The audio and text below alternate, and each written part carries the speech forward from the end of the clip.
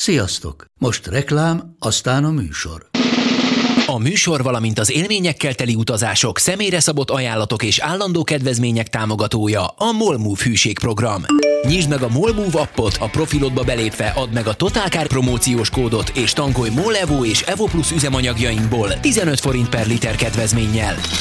Ne feledd, a Totalcar promókóddal most még jobban megéri MOLMOVE tagnak lenni. Vége a reklámnak, jön a műsor. Hogy miért állítom, hogy csak a japánoknál van ez a forgató világítás kapcsoló, de hát én ezt nem állítottam. Hát az. És az egyébként meg igaz. Na, meg ők azok, akik Flight mode, mindenki, now. Már kezdünk is. Itt már rajzolja a hangsávot a téma. Én lent hagytam a kocsiból a telefonomat. Bölcs vagy és megfontol, de talán üljél mikrofon közelbe, hogy ne legyen olyan visszhangod, mintha a Pálvölgyi barlangba ordibálnál nekünk. Jó. 15-20 centet, vagy 10-15 centet ér. Most jön a szokásos kérdés. Hanyadik adás ez? Múlt héten kimaradt. Ne keverjen ez meg minket most már. Ez az idei negyedik. Szeretettel üdvözlöm az idei negyedik égéstér minden kedves hallgatóját. Törlesztük a múlt heti restanciánkat, egyszerűen nem emberhiány volt, pangás volt, nem tudtunk csinálni műsort, de majd most vendégeim a stúdióban Stumbandi kollégám, Andróci Balázs, Asszúr, a két lábon járó lexikon, és Göbölyös Doki, akit lefizetett a Mazda. Én pedig Váj István vagyok, szeretettel köszöntök még egyszer mindenkit. Kezdjünk neki, most már hagyományteremtő rovatunknak, a nepperűzésnek. Bandi nem mutatta meg, hogy miket nyomtatott ki, de majd mindjárt így adja. Nem. Úgyhogy először felteszem azt a kérdést, hogy Audi, Ne. Mitsubishi, ne, hát ezt neked kell vagy eldönteni. Toyota. Nem, mondjál te egyet. Audi, Mitsubishi vagy Toyota? Hát mire kell? Audi, Mitsubishi vagy Toyota? Melyikre válaszoljunk? Szerintem Európai. arra válaszoljuk, ahol a legtöbb obszén szó volt a levélben. Obszén? Obszén. Obszén, jó. Itt van egy olyan levél, aminek az a tárgya, hogy vajon elment az eszem, kérdőjel. És így szól. A kérdés arra a dilemmára irányul, hogy érdemes-e váltanom egy tisztességesen jó Ford S-Max 2000 TDCi egyterűt, Nem. egy 2000-es évjáratú 4.2-es dízel Toyota Land Cruiserre. Van még kifejtős rész is. Valószínűleg hülyeség, de csak ha azt vesz... mindegy. Ne jó, akkor kicsit átfogalmazom. Szóval ha csak azt vesszük figyelembe, hogy a Ford is elvisz mindenhová, és még élvezetes is a vezetése, de a Land Cruiserbe már régóta beleestem, és szeretnék egyet a magamének tudni, hosszú ideig. Tudom azt is, hogy míg a Ford nagyon gazdaságosan üzemeltethető, addig a Toyota biztosan költségesebb. Ezt én bevállalom, kérdésem az lenne, hogy mennyire költségesebb. Mondjuk egy 12 éves 300 000 kilométert futott magyar példány. Hagynék egy kis határszünetet. Mivel 7 személyes, mennyire használható a harmadik üléssor? A karosszéria nagyon nagy. Amit kinéztem, az kb. 4 millió forint körül van. Tudom, ahogy megvettem, azonnal kb. 200-300 000 forintot hagyok a márka szervizben. Ez rendben is van. Utána mire számíthatok? Maradjon meg a jó kis S-Max. Most Köszönettel Attila. Kedves Attila, ha itt lenne Pap TV úgy, ahogy nincs itt, ugye lázasan fekszik otthon, akkor azt mondaná neked, hogy ne. Én is azt mondom, hogy ne. Ne. Hát ugye én azt gondolom, hogy a terepiáról legyen az bármilyen nagy, az inkább egy második, harmadik autónak való. Most egy S-Maxot, ami egy családi autó, egy modern, halk, csöndes, keveset fogyasztó. Az igaz, hogy az S-Max jó. Az S-Max az egy jó autó. Most azt lecserélni egy Land Cruiserre, Akkor leszek én az ördögügyvédje. Én szerintem ez nem egy annyira elvetemült kérdésfeltevés, mint ami ennek elsőre hangzik. Mert ha valaki vágyik valamire, és szeretne valamit, akkor nem tudjuk neki megmagyarázni, hogy azt inkább ne. Nyilván, de ha akinek S-Max van, az feltételezi azt, hogy van családja is. Most igazából a gyerekeidet betenni egy ilyen rázós, belülről közel sem akkora nagy, mint kívülről annak látszó terepjáróba, ami lezabálja majd a gatyádat. Nagyon jó néz ki, meg lehet vele zúzni, meg minden, de ez második autó. Nem derül ki a levélből, hogy kipróbálta a két autót, mert a két autót vezetni nagyon más karakter. Tehát, hogyha valakinek tetszik az S-Max így a közlekedésbe, és nem is érzi hátrányát mondjuk egy összkerékhajtásnak, akkor minek ülne bele egy Land Cruiserbe, ami nehézkesebb, nehezebb is, ugye? effektíve. Jóval. Meg ugye az ilyen egyéb tulajdonságai, kanyar, stb. Ezek mind terepjárósabbak, és ez nagyon érződik rajta. Igen, főleg egy S-Maxhoz képest, ami szerintem a egyterűek között az egyik legjobb. Tök jó. Én a Galaxy-t mondjuk jobban szeretem, de az S-Max is teljesen frankó. Az S-Max egy nagyon-nagyon sportos. Maga Malcolm Wilson mondta nekem annak idején, amikor kint voltam az M-Sportnál, hogy ő nem is száll ki belőle. Van egy Ford GT a garázsban, de igazából ahányszor be akarja indítani, mindig rájön, hogy üres az akku, úgyhogy visszol az S-Maxba, és azzal jár, és nagyon boldog. És ugye a Land Cruiser az kevésbé 7 személyes, mint az S-Max. Ezt azért tegyük hozzá. Nem tudom, ültél már ilyen régi VX Land Cruiserbe? Álltam már a küszöb lécén is kívülről. Terepjárót fenntartani, az nem ugyanaz, mint személyautót. Kár, hogy nincs most itt táj, mert nyilván a második mondatában már Range Roverezne, de a terepjárózás az egy külön műfaj. Nekem viszont van egy alternatív javaslatom. Tehát, hogyha igaz, ez nem szerepel a levélben, tehát ő azt mondja, hogy az S-Maxot szeretné lecserélni Land Cruiserre, én tartom magam a kezdetekben elhangzott ne válaszhoz, de hogyha van egy kis pénze, mert úgy tűnik, hogy bevállalja azt, hogy többe kerülne a Land Cruiser, akkor én azt javasolnám, hogy vegyen magának egy hobbi terepjárót. Vegyen egy Jimnyt. Vegyen egy olcsó kis valami vackot, én nem ragaszkodnék a Jimnyhez, bármilyen ilyen 500 és 1 millió forint között beszerezhető ütnivaló hobbiautót, és abból a pénzből, amennyit ráköltel a Land Cruiserre, nagyon okosan elbohóckodhat vele. Vegye egy Viterát 4 terepgumival, azt hajrá. Nem biztos ám, hogy ez a jó megközelítés, amit mi alkalmazunk, mert mi abból indulunk ki, hogy egy autónak a vezetési élménye az érdekes. Na de mi tanácsunkat kérte ki? Ezért nem írt a fürge ujjaknak. Egy Land Cruisernél mondjuk a fellépés is érdekes, tehát nem feltétlenül vagyok meggyőződve róla, hogy ezzel a tanácssal ki van segítve az illető. Értem, hogy mire gondolsz. Akkor viszont egy SUV-ot kéne neki ajánlani. Annak is van villantás faktora. Tehát erre célzol egyértelműen, hogy emberünk páváskodni akar a Land Cruiserrel? Hát ha azt mondja, hogy neki ez nagyon tetszik, mitől tetszett valakinek egy Land Cruiser azon kívül, hogy nagy a kereke és sáros? Semmi baj. Vegyél egy Patrol GR-t vagy egy Land Cruiser, csak ez ne legyen ma indok arra, hogy eladod a tök jó, nagy elégedettségedre szolgáló S-Maxodat. Szóval ne cseréld le, hanem mellé szerezzél akkor egyet. Nem kell okvetlenül 4.2 TD V8 tököm fasza Adjuk azt a tanácsot mondjuk, hogy vegyen egy 82-es Nissan Patrol GR-t. Azt, egy rövid Patrolt, annak is van road presence-e, azzal is el lehet bütykölni. Igen. Nem kerül annyiba. Miért akar bütykölni? Nem hiszem. Előbb-utóbb úgy is nem fogsz. úgy néz ki. Egy ilyen bonyolult dolognál mindegy terepjáró teledifizárral, meg nehéz vasakkal, meg ha sárba kimész, akkor már ez az letörik róla, ugye, hogy idézem kedvenc terepjárós barátunkat, akinek az a mondás, hogy aminek le kell esni egy terepjáról, az első úton úgy is leesik. Nem biztos, hogy... Én azt mondanám, hogy hosszú távú perspektívának, hogyha tényleg a tekintélyre vágyik ezzel az autóval, mert igen, én erre nem is gondoltam, de Asszúr valóban megfogalmazta ezt a fontos igényt, ami sokakba felmerülhet, akkor lehet, hogy hosszú távon egy valamilyen ilyen hobbi terepjáró, vagy ilyen szabadidő autóval, amit SUV-nak, SUV-nek szoktunk becézgetni. Tehát mondjuk, amikor elérhető lesz egy X5-ös BMW... A sokaknak ciki, hiszen az nem egy igazi terepjáró, azt sokan csak kamu terepjárónak fogják fel, akik nem értik meg a kategória lényegét. Az egy pótcselekvés. Sokak szemében. Hát figyelj, hogyha tényleg ilyen aggályi vannak, akkor azt mondom, hogy valamilyen hobbiautó, tehát valamilyen terepezni, de feltétlenül én is tehát mindenképpen ismételjük meg Göbbi tanácsát, hogy próbálja ki a Land Cruisert, és utána döntsön. Ezt mindenképpen Attila próbált ki, mennyivel egy karikát ott, ahol az S-Max-szal szoktál. Hogyha mondjuk én lennék a kérdező helyében, és kipróbálnám, ott nekem az első körbe kiesne a Land Cruiser. Tehát ez a futómű, meg ez a mozgás, meg a fogyasztás. Főleg úgy, hogy mi már tudjuk, erre majd későbbiekben lesz szó, hogy a mai modern SUV-ok azért olyan helyen el tudnak menni, meg olyan körülmények között, ahová az ember, aki még nem terepjárózott, igazából terepjárót venne. Igen, tehát a Land Cruiser az egy nagyon nagy tudású terepjáró, de és annak építették. Tehát az egyik legkomolyabb szerintem. Főleg ez a régebbi. Mi? Offroader? Vagy mit akarsz mondani? Nem. Van valami nagyon szép elnevezés a sivatag. Legyen heavy tool. Mindegy.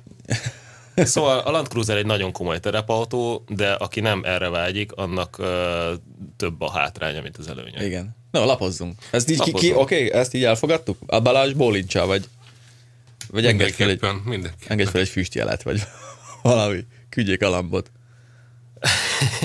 Nem olyan. Azt nem akarom. Kicsi a stúdió, de... Elvezünk át más vizekre, ez egyszerűbb kérdés lesz. Ja, fing az rossz. Nagyon mindegy. Pénztemetőt akarok venni, és ismét ez a tárgy. Millió opciód van, barátom. Tisztelt nepperűző, jó ideje már, hogy az első autón megvásárlásán töröm a fejem. Első autóról van szó, jegyezzük meg. A felső korlátom 600 000 forint. 22 éves vagyok, az autót leginkább egyedül használnám, főleg hosszabb utakra. Tudom, hogy állapotot veszünk, azért finomít egy kicsit. Olvasó. Igen, persze. Igen, tudom, hogy állapotot veszünk, így az évjárat egyáltalán nem érvadó, a manuális váltó és a klíma viszont annál inkább. Bevallom, nem rajongok a német márkákért, és túlárazatnak is tartom őket. Talán ezért is esett a választásom 3, talán nem túl általános típusra. De nem ragozom tovább, jöjjön a fekete leves. Na. Hajrá. Első a cápauró Mitsubishi Galant 2 literes benzin vagy dízelmotorral, akár kombiként is. Második a Lancia Kappa. Itt is a 2 literes benzinmotor, vagy a 2.4-es TDS JTD motorokat tartanám viszonylag racionális döntésnek. Igen. A harmadik típus pedig a 98-tal gyártott Citroën Xantia 2.1-es dízellel, az erős év HD-t, ha jól tudom, 2-es tömegű lentkerékkel szerelték, így ezt inkább kerülném. Ez nem mindig van így. Vagy egy Activa, akár még a 3 literes V6-ossal is. Mi a véleménye ezekről a típusokról, a motorokról? Milyen típuskivák fordulhatnak elő, és mire kell leginkább odafigyelni a vásárláskor? Erre válaszolnék. Jó? Vedd meg bármelyiket. Igen. Figyelj, azzal kezdte, hogy mi volt a tárgya a levélnek? Pénztemetőt akarok Pénztemetőt akarsz? Mindhárom csodálatos pénztemető. Nem egészen, sokkal jobb pénztemetőket is tudnék mondani egy 22 éves embernek, akinek 600 000 forint van a zsebébe. Figyelj, barátom, hogy hívják a? András. Venni kell 3 kilóé egy S600-as Mercit, Bálnát, V140-et. Ha pénzt akarsz temetni, annál mélyebb gödröt keresve találhatsz. Tehát a németek túlárazottak. 3 kilóé? Ne viccelj. Az a pénztemetőnek csodás. Ne legyél gonosz, igazából a típusokról, én nem röhögök, mert én is néztem Xantia Activát, ha emlékszel, még mielőtt még a Volvo-t megvett, nem. A ez Volvo egy nagyon után. sötét múlt, Pista. Én imádom. Persze, 10 gömböset. Én imádom a Xantia Activát, ráadásul V6-os volt, automata, ami nálam abszolút bejön. Na. Sőt, kappákat is nagyon sokáig néztem, csak abból nem találtam olyat, ami engem érdekelt volna, és szép, mert mindegyiknek volt valami baja. Jellemzően elektronikai bajak voltak, nem működött a központi zár. Tényleg? Találtam egy olyan 2 literes turbo SV-t, mutattam is neked, Sperdif is volt első kerekes, 204 lóerővel. A szaporollernek nem rossz. De én bevállaltam volna, mert volt mellette másik autóm, de kérdezünk, ugye 22 évesen szeretne először belekóstolni a szaros kenyérbe. Hagy mondjak valamit ezekről. Sokkal jobban tudnánk tanácsot adni, ha az ember legalább annyit írna magáról, mint az autókról. Mert nem tudjuk, hogy milyen típusú ember. El tudom képzelni, hogy például, ha én magamból indulok ki, ezek közül családi autónak, nem bütykölősnek, nem hobbinak, esetleg a Mitsubishi... 22 éves első autó. 22 éves. Igen, és valószínűleg nem akarja, hogy sokat fogyasszon, hisz mindegyik dízel. De az a baj, hogy a dízel eleve magával hozza azt, hogy ott bütykölni kell, mert ezekben már nagyon sok kilométer lesz 600 000 forintos korába. Tehát az állapotot veszünk be, a dízel... Hát nem 600 000 forintot, hisz ha 600 van, akkor 4 kilói veszel autót. Elismétlem még a kritériumokat, hogy ha nem maradt meg mindenkiben, leginkább egyedül használnám, főleg hosszabb utakra. Tehát itt igazából ilyen hatalmas autókat, mint amiket, tehát egy Galant, kombi, hát ez gigantikus autó, egy embernek teljesen fölösleges. András. Hosszabb utakra, tehát nem is biztos, hogy sokat akar járni vele, nem családi autót keres, egymagának keres autót, csak hát megtetszettek neki, gondolom, ezek a tényleg érdekes autók azért, egy Kappa, egy Galant. Hát persze, de akkor miért nem jön képbe olyan, hogy veszünk egy Accord kupét, vagy egy Preludot? Egy alapbenzinmotorral. Mindig japánokat fogunk ajánlani. Nem, de hát őnek is ott van a Mitsubishi. Nekem az jutott eszembe, hogy én egyedül hosszabb utakra szeretnék menni, akkor én valami GT-s, valami kupét, valami kétajtósat, ami szép, és aminek nincsen ára, mert a családi autónak sokkal nagyobb ára van ugyanolyan tudással, mint egy 3-ajtós vacak kupé. 406-os Peugeot. Biztos egyébként, a kupéknak nagyon komoly áruk van. Pont azért, meg kupé. De 6 kilóig azért van bőven minden. Hát azért nem olyan nagyon bőven, és azon kívül kevés van belőlük. Én azt látom, hogy mostanában sokat nézegetek autókat, Hát felváltva nézzük. Részint azért, mert tél van, és igazából az ember unja magát, másrészt vannak konkrét céljaim is, de erről majd később. Titkos tipp, meg várjál, mondjad. Ne pörőzők leszünk a szúrnak mindjárt. De az nagyon hosszú. Figyelj, ezt egy külön műsorban lehet majd kitárgyalni. Figyelj, Attila, az nem merült fel benned, hogy András. Miért Attila azon mindig? Olyan autót kéne venni, amin nem látszik, de jó. Mondjuk egy Escort RS 2000. Azt 6 kilóimmal kapsz? Nem érdekli az élményautó. Tehát, hogyha TDS, JTD motor... A fogyasztás érdekli. Szóval nekem megint csak a road presence-ről van itt szó. Tehát arról, de milyen road presence van egy 600 000-es arról, hogy miből szállsz ki. Egy 22 éves emberkének nem tudtok ilyen fejjel gondolkodni, mert ilyen faszok vagytok már. Nézzék. Én is voltam 22. Kadett Cabrio volt, ne viccelj. Igen, és miért volt Kadett Cabrio? Mert jó volt belőle kiszállni. De nem volt teteje, le volt rohadva, hát ez egy csotrogány volt, de imádtam. De igazából hosszabb utakra 22 évesen bármivel elindulsz. Jó, de azért gondolom, azért nézd dízelt, mert hosszabb utakra jellemzően ne egyel el a gatyáját. Most az a baj, hogy amit a Doki is mondott nagyon-nagyon helyesen, nem biztos, hogy jobban jársz egy széthajtott dízelmotorral, mint hogyha tankolnod kell egy normál, mondjuk 2 literes benzinest, azért hosszú távon előveszed a kockáspapírt, meg a ceruzát, kiszámolod, hogy mennyi egy adagoló felújítás, azon mennyit tankolnál, meg Hát nézd, én azt mondom, hogy akkor most nézzük a végig ezt a 3 típust. Meg ne felejtsük el azt se, hogy a hosszú távon pont nem lesz túl nagy különbség fogyasztásban a két autó között, mert ha rövid utakra használja meg városba, akkor a dízel nagy hosszal nyer, de ha hosszú távra megy, és beáll egy normál tempóra, 120-130 autópályatempó, akkor lesz közte 1,5 liter, vagy... Ez nem az Ázsani írta ezt a levelet? Hiszen ugyanúgy ajánlhatnánk neki a 190-es dízel. Én ezt sose ajánlanám. Én se, de ajánlhatnánk. De itt most akkor rá is mutattatok abból, hogy mennyire különbözőek vagyunk, mert nekem meg ezek nem jutnának eszembe. Tehát egy kapát, JTD motorral, úristen. Hát... Van abból jó, csak az nem ennyibe és kerül. ahogy Csikós mondta, a 190-es Merci az élni akar.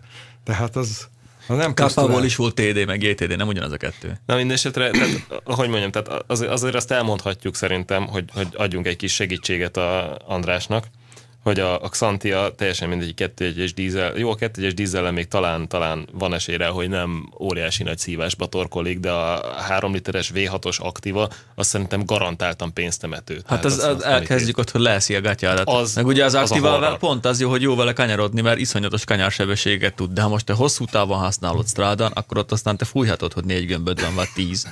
Na most akkor a Lancia Kappa, az szintén itt 2 literes benzinmotor. Bocsánat, ehhez a Citroenhez még hozzátennék annyit, hogy minden olyan alkatrész, ami csak egy-egy típusban volt. Hát méreg drága. Pokkoli drága. Persze. Tehát minden ilyen aktív futóműves túró, ebben azt hiszem, hogy aktív kanyarstabilizátor van. Biztos, hogyha ez egyszer betolik, akkor utána az autó áll át 2-szer. Erre tessék felkészülni. A Kappából van 2 literes benzines 4 hengeres vagy 5 hengeres. Szóval nem biztos, hogy rossz. Csak igazából a belük. Szóval a plüskarpit az szétmálik. Hát meg ezeknél nagyon a ritka típusoknál... kapcsolói, meg a gombjai. Tudod, hogyha arra gondolsz, hogy kicsit megkocsolod, vagy nem is te, hanem neki bármi karosszérielemek, hát ez horror. Tehát azért érdemes számolni, hogy ilyen nagyon különleges autót vesz, és egy pillanat a Galant is az. A Galant is méregdrága Galantból is nagyon nehéz egyáltalán egy jót találni. Én 2 évvel ezelőtt segítettem egy barátomnak keresni ilyen Galantot, és nagyon-nagyon kevés volt. Most, hogy az Audim lett, ugye egy dízel Galant kombit mutogattam Csikósnak, az mondjuk szép volt. Bár mondjuk valószínűleg olmot öntöttem volna a fülembe, ha nekem dízel autóm kell, hogy legyen. De arra hajlandó lettem volna legalább, hogy megnézzem, de hogy megvenni, az egy más kérdés. Úgyhogy nekem az lenne személyesen a javaslatom, hogy járjon nyitott szemmel, és nézelődjön más típusokkal is. Tehát lehet, hogy egy kicsit hogyha valamilyen egy picit hétköznapi típus megtetszik neki, és talál egy jó állapotú, tehát ahogy mondja, állapotot veszünk, hogy talál egy jó állapotú autót, ami megtetszik neki ennyi pénzért, akkor vegye meg, ne ragaszkodjon ezekhez, mert eléggé nagy a kockázat. Semmiképp sem. Amikor használt autót veszünk, és valamihez ragaszkodunk, mindig rosszul járunk. Maradjunk ennyibe. Mekkora bölcsesség. Hát de nem így van. Nagyon ritka az. Mert bevállalod azt is, hogy jó, majd egy kicsit helyre. Igazolta ezt a bölcsességet, tehát tényleg a prekoncepció az a legrosszabb, mert egy adott típusból, különösen egy akkora piacon, mint a magyar, ami ráadásul ilyen lehasznált vackokkal van tele, ami ilyenekkel tele van, Szóval ilyen erővel vehetne 166-os Alfát. Kinézek egy típust, és csak olyat akarok venni, különösen ami ritka, tehát nem Opel Astra és nem Suzuki Swift, akkor igazából már rögtön az elején tökre szóltam. Ez a túl sok a kés, amiben vele futhatsz. Már az elején kompromisszumot kell kötni, mert tényleg az lesz, amit a Pista mond, hogy hát ez nem pont olyan, meg nem jó állapotú, de mivel ezt akarok, és akkor megvesz, és nyakába vesz egy nagy kalap. Ez majd megcsináljuk, meg jó lesz ez majd. Igazából nem lesz jó, mert mire ezt megcsinálod, valami más. Visszatérve arra, amit Bandi mondott, hogy valamit elnéz, összekoccantja az elejét, nem kell, hogy elnézzen valamit. Elég, hogyha elkezd előzni a nulláson előtte a régi nullás szakaszon egy teherautó, és mint a géppisztoly úgy lövi rá ott felhalmozódott köveket, meg a koszt, és kapja a szélvédőre a kavicsot, amit egy ilyen Astra, Golf, stb. Megcsinál 25-30 ezer forintból, az itt 100 000 lesznek, és szó szerint. Igen, vagy pont ez egy olyan korú autó, hogyha beléd jönnek, tehát önhibádon kívül kivéthetetlenül összetolnak hátulról, akkor a biztosító nem biztos, hogy fog neked annyit fizetni, amennyiből ezt rendbe tudod rakni, a vultatás, stb. Egy dolgot elfelejtettünk tanácsolni, és ezt én mindenkinek tanácsolnám, hisz saját példámon tudom illusztrálni. Érdemes azokat az autókat is kilistáztatni a hazai keresőkben, amelyek külföldről lettek behozva, és nincs még rendszámuk. Lehet köztük nagyon jó. sok ilyen van. Lehet köztük jó, én is így vettem az enyémet, és körülbelül ez a 6 kiló az, amiben megállt, és jó. Szóval lehet, és alkudni meg hát le lehet verni az árat, ha végletekig, különben ott marad rajta keresni. Én rengetegszer csodálkoztam egyébként, mert én is időről időre azért szoktam nézegetni ilyen külföldre behozott autókat és motorokat. Tehát minden nap. Köszönöm. És én csodálkozni szoktam például az osztrák autóknál, amiket behoznak, és ilyen 50-100-150 ezer forintokért árulják alkatrésznek, hogy hol a fenébe találják. És sokszor van olyan, amikor, tehát a te Audidat is, hogyha most felmennék a mobilére, vagy az Autoscoutra, nem biztos, hogy találnék 1000 euróért egy olyan Audit, mint a tiéd, olyan állapotban. Tehát sokszor nagyon ügyes emberek hozzák be ezeket az autókat Magyarországon, hogy nagyon jó kapcsolataik vannak, vagy nagyon jó forrásaik. Kapcsolatok. És kimennek, és nem úgy mennek ki, hogy akkor most kell nekem egy családi autó, mint hogyha magánszemélyként kimegyek, hanem keresek egy jól eladható autót. És ha van egy jó vétel, behozzák. Ő is állapotot vesz. Így van. Ő is állapotot vesz. Hát a kereskedő, akitől hoztuk, olasz autói voltak, be voltak már rendszámozva, de tényleg még a kopasz is azt mondta, hogy ezek korrekt kocsik. Van a másik véglet is, tehát amikor a szart hozzák, bocsánat, és sokat akarnak fogni rajta. Igen, mert azért tehát az is egy másik jellemző dolog, hogy itthon a magyar piacon a legolcsóbb autókat lehet eladni az adott típusból és évjáratból, és erre mennek rá a kereskedők is gyakran, hogy kimennek Németországba, és a legkitérdeltebb, legtöbbet futott, leellenőrizhetetlen múltú, körbetört autót behozzák, és valahogy összetákolva megpróbálják eladni. Ez is létezik, vigyázni kell, de alapvetően nem kell rettegni azért ettől. Így, hát vannak jók ezek. Van a regadó, van a forgalombehelyezés, lehet, hogy még úgy is megéri. Na, menjünk tovább. Na, ezt tetszeni fog nektek. Kedves nepperűző, van néhány autó, ami közül nem tudok választani. A tárgya sportautó üzleti autónak. Mindegyik tetszik, viszont árérték arányban nem tudom megítélni őket. Mindegyik autó 4-4,5 millió forint körül van, külföldi behozatal költségekkel együtt. Az autók: Alfa Romeo Brera, Alfa Romeo GT, Audi TT, Nissan 350Z. Túl sok szempontom nincs, viszont tényleg egy olyan autót szeretnék, ami megéri. Neked mi a véleményed ezekről az autókról, melyiket ajánlod? Köszönöm, válaszod előre is. Az a véleményem, hogy az olvasó túl sokat nézte Guldenburg a Köröksége című remek sorozatot, ott használtak sportautókat üzleti autóként. Ültetek ti ezekbe? Brera, GT. Én a GT-re én meghallgattam a véleményeket, aztán majd mondom. Volt az a benyomásom róla. Ez egy 147-es. Ez egy 147-es, csak van egy kis puttony, meg egy kicsit áttervezték. Na? Ugyanez a TT-re is vonatkozik, azt hiszem. A TT Golf 4-es, az első TT, a második TT az a Golf 5. Göbi? Az egy Golf 5, igen. Én kivárom, hogy mire juttok, aztán majd megmondod a tutit. Na, beárazzuk. Én ezek közül csak a TT-t vezettem. Nem is ültem a többivel. És mi a véleményed a TT-ről? Nem mindegy, hogy melyik. Én jobban szeretem a GTI Golfot. Nekem nem kell ez a külső maszlag. Tehát jó autót, nem. Itt kicsit a látványról beszélünk. Ezzel kapcsolatban már sokat vitáztunk itt az egyes TT-vel kapcsolatban is, meg egyes TT-t semmiképpen nem vennék, mert nekem nem adja azt a pluszt, amennyivel többe kerül. Nem tudom. Én a 350Z-ről tudnék mesélni. egy keveset. Én csak az utódját vezettem, a 370Z-t, de szerintem annyira nagy különbség nincsen. Ott azért fel kell készülni arra, hogy ez egy kicsit többet igényel a sofőrtől, mint amit megszoktunk mondjuk egy Audi TT-ben, vagy egy, igen. Vagy egy Alfában. És az első évjáratok futóműbaja? 350Z? Na, mit tudsz? Meg a Sper. Tönkre lóg a diffiük. Vannak ott bajok, de nem ez a legnagyobb baj a 350Z-nek. Ő miatt tárgy sportautót keres üzleti célra. Ergo autózni akar sokat, valószínűleg üzletkötőként dolgozik, vagy bármi mást ilyesmit csinál. Jó, ha van hely mondjuk egy sporttáskának, egy koffernek, meg van hova felakasztani az öltönyt, hogy ne gyűrd össze. Ő a másik emberünk, aki egyedül hosszú távra utazik. Aki egyedül hosszú távra utazik, de egyik autó se csúnya. Szóval egyértelműen a Brera az a legszebb. Egy baja van, hogy rohadt nehéz, iszonyat sokat fogyaszt. Az autó majdnem 1,8 tonna. Én vezettem ezt az autót, ránézel, így megkíván. Nagyon szép, emlékszem, múltkor itt a parkolóházba állt be egy, és utána fordultunk, hogy lesz és talán ez a legpolgáribb, nem? Az összes közül. Nem, a GT. Tehát, hogyha így megnézed, a GT kicsi.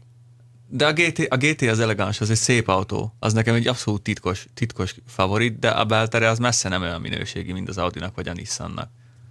Szerintem. Mert én ebből a listában Berát mondtam volna elsőre. Sokat teszik. Az a legkevésbé extrém. Az a leghasználhatóbb hétköznapi autó. Igen, mert van csomagtartó, csak azban sokat eszik. A 2.2 JT-es motort rúgni kell, hogy menjen. Szerintem itt most a fogyasztás annyira nem számíthat, hogyha 350Z szóba jön. Hát akkor csak V6-os Brera. Ez 4 hengert felejtsd el. Hát én azt mondom, hogy ezek közül, ami hétköznapokban is használható, tehát hogyha egy kőkemény sportkocsit keresel, akkor a 350Z-vel azt tudod, miért rossz? Mert hosszú távon megörülsz benne, olyan hosszú hangos. Távon megörülsz, hangos, nehéz vezetni, tehát alapvetően kemény a váltó, kemény nem a kutó, tudsz ellazulni benne a strádán. Kirázza a futómű, így. Hangos, az egy nagyon kellemetlen autó, viszont nagyon sokat is ad, hogyha elkezded hajtani. Persze, csak érted, iszonyú kompromisszumokat kíván. Igen, tehát erre fel kell készülni. Az új TT, a mostani, az nem rossz. Nem tudom, hogy a gömbölyűt nézte, vagy az újat. Az nem rossz, szervizhálózata kiterjedt, mert hát mindenütt hozzá tudnak nyúlni. Tök jó van összerakva. Ez egyedi ízlés kérdés, ez az egész dolog. Igen, tehát a TT az egy abszolút racionális alternatív, viszont annak nincsen nagyon csomagtartója, annyira azért jó, lehet, hogy látványos, csak az én szememnek nem annyira kedves. Nem, hát egy Brera mellett úgy néz ki, mint egy olvadó vajkocka. De szerintem is, tehát én is azt mondom, hogy a Brera, hogyha nem számít a fogyasztás, az egy 159-es féleség, asszúr. A Brera. Az nem féleség, az a 159-es kupé verziója egy az egyben. Azt hiszem, hogy a B-oszlopig talán azon se két autó, csak a hátulja más. Tehát én a 159-est azt nagyon-nagyon szerettem, és igazából a Brera, hogyha nem számít a fogyasztás, ott van az Alfa V6, ott van a pazar futómű, az a kinézet, az csodálatos. Klassz belső tér. Nem megy olyan jó az a kocsi, de ha stílus kell, akkor igen, csak az olasz. Stílus, akkor csak az olasz. Vegyél Brerát, jó nagy motorral. Hozzá ne nyúljál, ne tuningold. Érdekes, hogy ezt mondjátok, mert amikor itt volt a Giulietta tesztautó, és kipróbáltam, és azt mondtam, hogy én megettem ezt a dizájnt, tetszik a felnyi, meg mindenki a nyakamba ugrott, hogy micsoda szar, nem én voltam. Vettél, drágám, te rossz helyen kopogtad. Csak a hülyét vesznek meg minden. Rossz helyen kopogtad. Nem ez volt, mert én voltam az egyetlen, aki azt mondom, és ez csak a mostani énemmel gondolom így, mert egy 10-15 évvel ezelőtt én is azt mondtam volna, hogy sose vennék olasz autót. Most meg azt mondom, hogy itt ebbe a szürke falanszter világba annyira kiemelkednek ezek a dizájnok, meg ez az egész, hogy én ezt megvettem, megettem ezt a stílust. Tehát igen, akár tehát melyik részletét nézted annak az autónak, akár a kormányt, az első lámpát, a hátsó lámpát, a gyönyörű dizájn felnit. Hát a felnibe az a mindig a nagy lyuk. Én beleképzelem magam az üzletemberbe, és amikor, tehát az azért egy rohadt nagy plusz tud adni az életedben, amikor odamész az autóhoz, és ahányszor meglátod, egyszerűen egy öröm ránézni, kívülről, belülről, beleülsz, megvan az érzés, sportos, nem az számít, hogy most egy 350Z lehet, hogy sokkal 2/10 jobban gyorsul. Boldog is vagy, hogyha elindulsz. Mert nem lett semmi baj. Hova jár üzletelni az üzletemberünk? Nem, ezt nem tudjuk. A Németországban akkor Audit kell venni? Ellenben, ha az olaszokhoz egy Alfa, ahol megjelensz, akkor 20%-ot mindjárt engedtek bármiből. Lehet, hogy csak ide felső Nyíregyházára jár. Hát oda meg az Alfa egyértelmű. Ne pirosat vegyé, mindenki a pirosat keresi, sárgát vegyé. Az az igazi. Ne hallgass rájuk, feketét kell venni. Fekete búziknak való. Visszafogott, Understatement, elegancia, ilyen stílusban. Egy Alfánál nem a visszafogottságot keresed, tehát akkor vegyél Zaporozsecet vagy Warburg Turistot, ha visszafogott autót akarsz. Azt akarod sugározni magadról, hogy van stílusod. Akkor egy sárga autóba üljébe. Vele. Az a piros. Java népnek nincs hazája. Mondjuk a piros is szép. Az a rossz szó, amit felfújtak az olaszok azokra az alfákra, az azért gyönyörű. Hát a Giuliettán a nagy lyukú felnével. 2 hónapig gyakorolták a márkaszervizben, meddig tudják repülőkelni, de gyönyörű. A kis quadrofólió verdével. Na, menjünk, olvassuk meg, ez tök jó. Kérünk még? Mi van még? Van még 2. Bogaras nincs? De egy bogarat szeretnék venni, 44 000 forintom van, lehet, hogy az 5-et összebírom kaparni. Mit ajánltok? Hát, nagyon szép herpa modellek vannak. Egy 2008-as Honda Civic 1.8 UFO-ból ülnék át egy 2005-6 körüli Audi A6 3.0 TDI Quattro-ba. Éles váltás. Az még a gömbös. Egy fiatal Hondából egy öregebb Audi A6-osba. Azért igen. Szükségem van az összkerékhajtásra, a plusz roverőkre, és szeretnék némi luxust is. Ausztriai pályákon, hegyi szerpentinen és a rossz magyar utakon lesz használva. A kérdésem a következő lenne. Milyen költségekkel kell számolnom azzal, hogy ilyen kategóriájú autóra szeretnék váltani? Van a 3.0 TDI-nek bármi árnyoldala, az autónak típus hibája. Honnan tudhatom meg az igazi óraállást az állapotból? Ha az egyik 300 000 kilométert futott és új állapotónak néz ki, a másik fele annyit futott elvileg, de repedezett a bőrülés, az akkor erős gyanút kell, hogy ébresszen bennem. Igen. Milyen szervizelési költségek lépnek fel, fékcsere, váltófelújítás, stb. Van olyan alkatrész, ami szinte törvényszerűen elromlik bizonyos futás teljesítmény után. Vásárlás előtt azért egy állapotfelmérést el szeretnék végezni kiválasztott példányon. Gondolom ez megoldható az esetek zömében. Gyakran olvasom írásait, köszönhettel Zoltán. Ne kezdjük el hülyezni, Zolit, mink is voltunk fiatalok. Mink is szeretünk volna nagy autót, luxusautót. Kérem, hogy ne menjünk el ebbe az irányba. Hát ez igazából nem, ez egy univerzumváltás. Na erősen. A Civicből a használt A6-osban mikor A6-ost keres? 2005-6 körül. Én azért nyomtattam ki ezt, mert tudom, hogy Göbinek nagy tapasztalata van ezekkel a típusokkal. Ez még a gömbölyű Audi? Ez hogy még? Ez már? Már. Ez a 2.5 V6 TDI gömbölyű után, ami jött. Ez a szaggató vezérműláncos V6-os első TDI, nem? Mindjárt elmondja a Göbi a tutit. Pont ezt nem tudom, hogy a vezérműláncot szaggatja, de az biztos, hogy volt a vezérműlánc feszítése az problémás, és erre volt is azt hiszem, visszahívás. Ha nem is visszahívás, de valami műszaki info a szervizeknek, hogy azt cserélni kell, mert indítás után még egy-két másodpercig remeg, vagy zörög, valamint sok olyan apró megdöbbentő hibája van ennek az autónak, hogy nekem összességében ez a 3000-es TDI, ez egy csalódás. Tehát úgy mondom, hogy nekem volt 2.5 TDI-m is, amit mindenki köpködött. Ilyened is volt? Hogy milyen rossz. Meg olyanod is? Volt a családban ilyen, 3000-es TDI. És tehát ez egy ahogy itt valaki fogalmazott, ez egy pénztemető. És az a baj, hogyha pont az első évjáratokat fogja megvenni, ott pont volt ez a vezérlőlánc. Beleszalad ezekbe a kezdeti típushibákba. Ráadásul ez egy kényes motor, hiába szidják a 2.5-öst, ez sem sokkal jobb, véleményem szerint. Erősnek erősebb, más karakterű motor, meg egy csomó dologban jobb, ha más nem veszünk, akkor legalábbis a környezetvédelmi normáiban, de problémás, és minden drága hozzá. És nem csak a motorral van probléma, hanem magával az autóval is. Futómű alkatrészek, a fékek. Csak például az Avantoknak a hátsó ablaktörlőhöz menő vízcső, ami szétesik, és telenyomja ott hátul az összes elektronikai egységet vízzel, tehát ez is. Megjavítottam. Ez is probléma. Aztán nem tudom, de... Az a baj, hogy ezek már kezdenek ilyen 2005-6 körüli Audi, ezek már kezdenek elérhető árkategóriába kerülni, viszont az alkatrészárak, meg a javítási költségek még mindig olyan magasok, mint egy új autónál, mert ez azért eléggé komplex technika. Volt már erről egy cikkünk. Arról meg nem is beszélve, hogy ez már az autó, amit olyan szervizbe kell vinni, ami erre szakosodott. Tehát, mert ha csak lehúzod az első lámpának a csatlakozóját, utána újból kalibrálni, alapbeállítani kell az automata színszabályzóját, nem elég csak visszadugni, tehát sok ilyen apróság van, ami miatt ennek az autónak a fenntartása nagyon... Tárcsát, ha cserélsz, akkor a vészfék rendszer, ami közel hozza mindig a betéteket, azt is vissza kell állítani alaphelyzetben. Igen, amelyik lehet ilyen... ebből jót venni, azért tévedés ne esik. Meg összességében egy jó autó is az első 2-3 évben, meg az első 200 000 kilométerig. Amíg le nem jár a Gari. Jó, ne jöjjünk ezzel hogy hívják most a tervezett avultatással. Nem, én nem akarom ezt a tervezett avultatást, de lehet ebből jót venni. Általánosságban azt mondom, hogy a legnagyobb pénztemető az elhasznált új autók. Mert azok aztán igazi nagy pénztemetők. És minél bonyolultabbak, annál inkább. Hát pontosan erről van szó, és ez már egy bonyolult autónak. De válaszoljunk a kérdésére. Azt kérdezte, hogy hol lehet állapot felmérni. Hogy hívják a jó embert? Kire gondolsz? Hívhatod Attilának, úgyis legyen Attila. Zoltán. Zoli. Állapot felmérni leginkább egy márkaszervizben lehet. Úgy pedig úgy, hogy bemész oda az autóval, a kereskedővel kézenfogva, nem muszáj okvetlenül, csak ha nagyon jóba vagytok. Ha nem hajlandó arra a kereskedő, hogy elmenjen veled egy állapotfelmérésre, akkor azonnal hagyd ott a kocsit. Ez nem érdekel tovább. Igen, és a márkaszerviz az Audinál, hogyha a kereskedő a tulajdonos, és ott van, vagy van egy meghatalmazás a tulajdonostól, akkor ők le tudják kérdezni. Igen.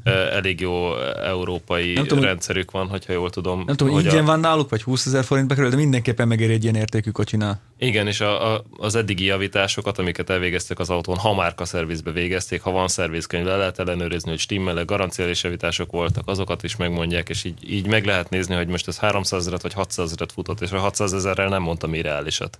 Nem, ezek nagyon sokat bírnak elmenni. Meg ugye főleg jellemzően olyan úgy használják őket, ahogy amire valók. Meg egyébként azért ki lehet belőlük jót fogni, de nem egyszerű. Nem egyszerű, és ha mellé nyúl, akkor nagyon csúnya vége lesz. Igen, ez egy Honda Civic 1.8, egy 2008-as 1.8-as Civic után azért fel kell készülni rá, hogy a többszörösét rá lehet költeni. Hát ez egy annyira exponáltan közkedvelt kategóriája a mindenkori autó buherálásnak, meg a bizniszelésnek. Pont ez a pár éves luxusautó, aminek már nincs ára, de még azért a kocsi tudja azt amit újkorában.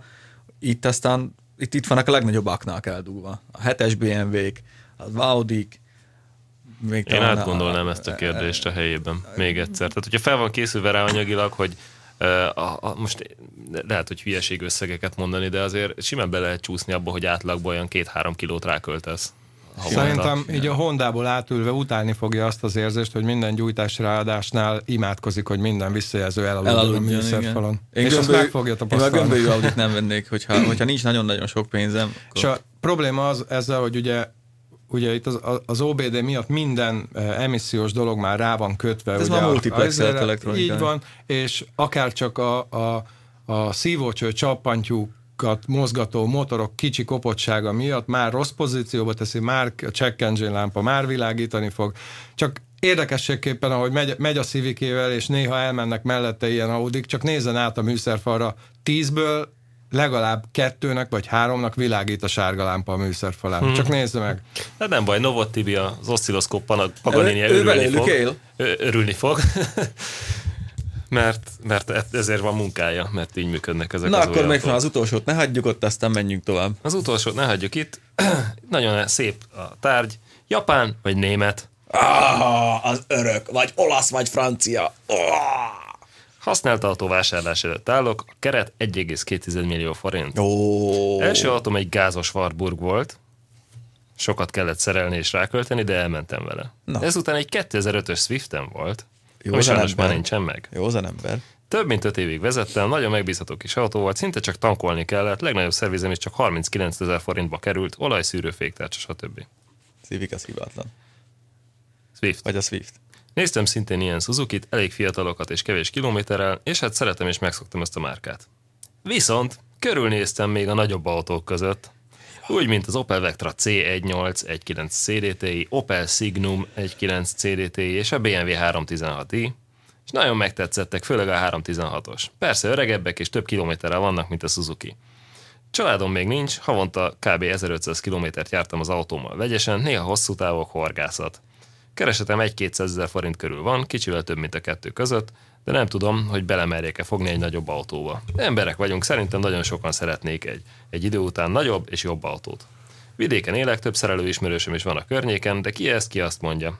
Tudom, hogy vásárláskor körültekintőnek kell lenni az előéletre, tulajokra, szervizkönyvre, de az biztos, hogy nem akarok 200-300 ezeret költeni egy autóra, ha valami tönkre megy benne. Mi a véleménye önnek erről? Suzukit ismerem, esetleg ha úgy alakul az Opel vagy BMW vásárlás, akkor mire figyelek oda, hány kilométerig megbízhatóak még?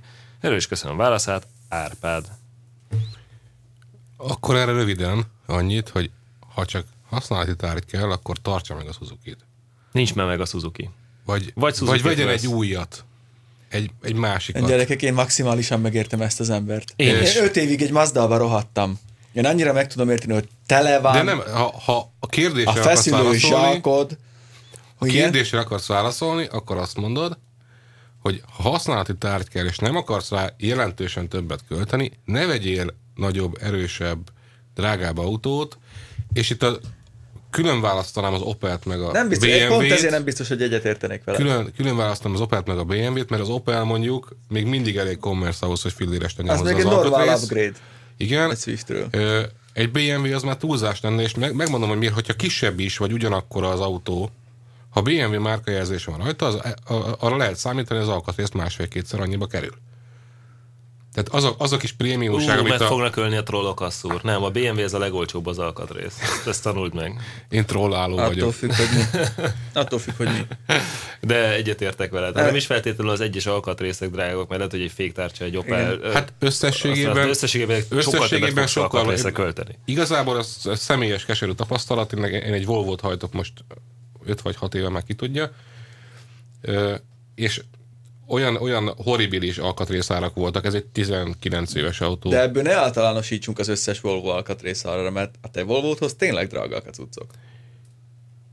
De azért, mert prémium termék, viszonylag kevés készült belőle, és elmúlik a szaportja egy idő után, de amíg van, addig is, hát mégiscsak ez egy Volvohoz való alkatrész. Mondjuk a BMW-nél szerencsésebb a helyzet tényleg egy kicsit, mert nagyon sokat bontanak, főleg a 3-as BMW-ből, rengeteg bontott alkatrészből temérdek van, utángyártott alkatrészből sokkal több, mint a Volvoból, de attól függetlenül nekem jó, az emellett az a másik érvem, és ezzel már egyet fogsz érteni valószínűleg, hogy egy BMW, vagy egy bármilyen prémium termék, az arra készül, hogy maximális igényeket elégítsen ki, éppen ezért általában komplikált. A legegyszerűbb kivitel is komplikált ahhoz képest, amilyen mondjuk egy Suzuki vagy egy Opel.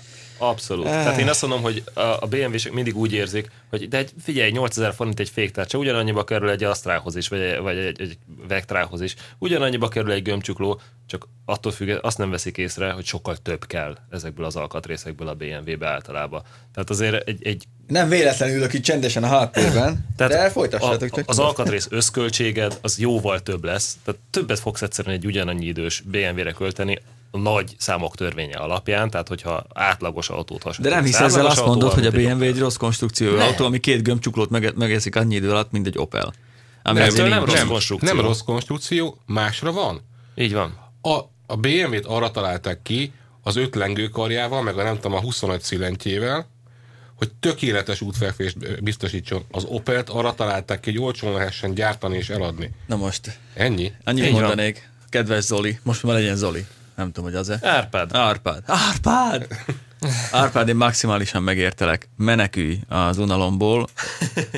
Én támogatlak, mert én tudom, hogy milyen az unalmas autóba ülni. Most is egy unalmas autómmal, és már keresek mellé valami más, mert megőrülök. A Warburg meg a Swift után kell neked valami autószerű, valami... Én pont a múlt héten volt egy hasonló levél, amit privátban leleveleztem az egyik olvasóval. Ő hasonlóan valami nagy Opelt, vagy valami érdekesebb autót keresett volna, ami nem eszi le a gatyát. Én egyértelműen a Signumot tanácsoltam neki. Kicsit kretén, kicsit de Opel, van benne dízelmotor, nem jön minden sarkon szembe, belülről rohadt nagy. Pista, abba gondolj bele, hogy ennek az embernek 150 000 forint körüli keresete van.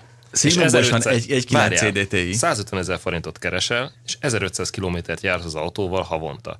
Ez azt jelenti, hogy egy 10 literes fogyasztási autód van, csak hogy egyszerű legyen a matek, akkor 150 liter benzint égetsz el egy hónapban, magyarul csak a benzinre elköltesz több mint 50 000 forintot, igen. Az 60 000 forint. A fizetésednek majdnem a felét elköltötted benzinre.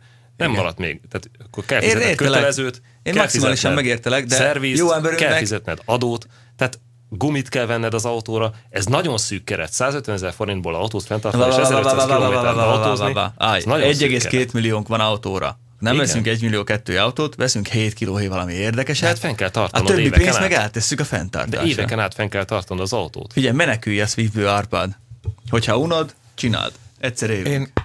Én azt mondanám, hogy amit a úr legnagyobb ajándékot adhat férfi embernek, az, ha megelégszik egy Swift-tel.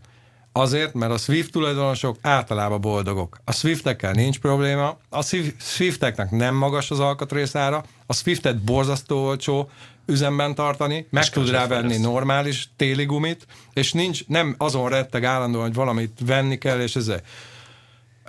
Én ragaszkodnék esetleg egy újabb Swifthez, mert tényleg egy tömegmodell, meg minden, és az pedig, hogy ha többet akar, érdekesebb autót akar, az tutira. Sokkal többe fog kerülni, és a végén lehet, hogy rossz szájízzel fog belőle kiszállni. Igen. Pont azért. Tehát, hogyha mert nem általában bírod azokat az autókat szereti az ember, amit ki tud fizetni. Amivel nem azon, úristen, nehogy kiessen a tükörlap. Na de ha kiesik a tükörlap, akkor megtanulja, és többet nem csinálja ezt, de...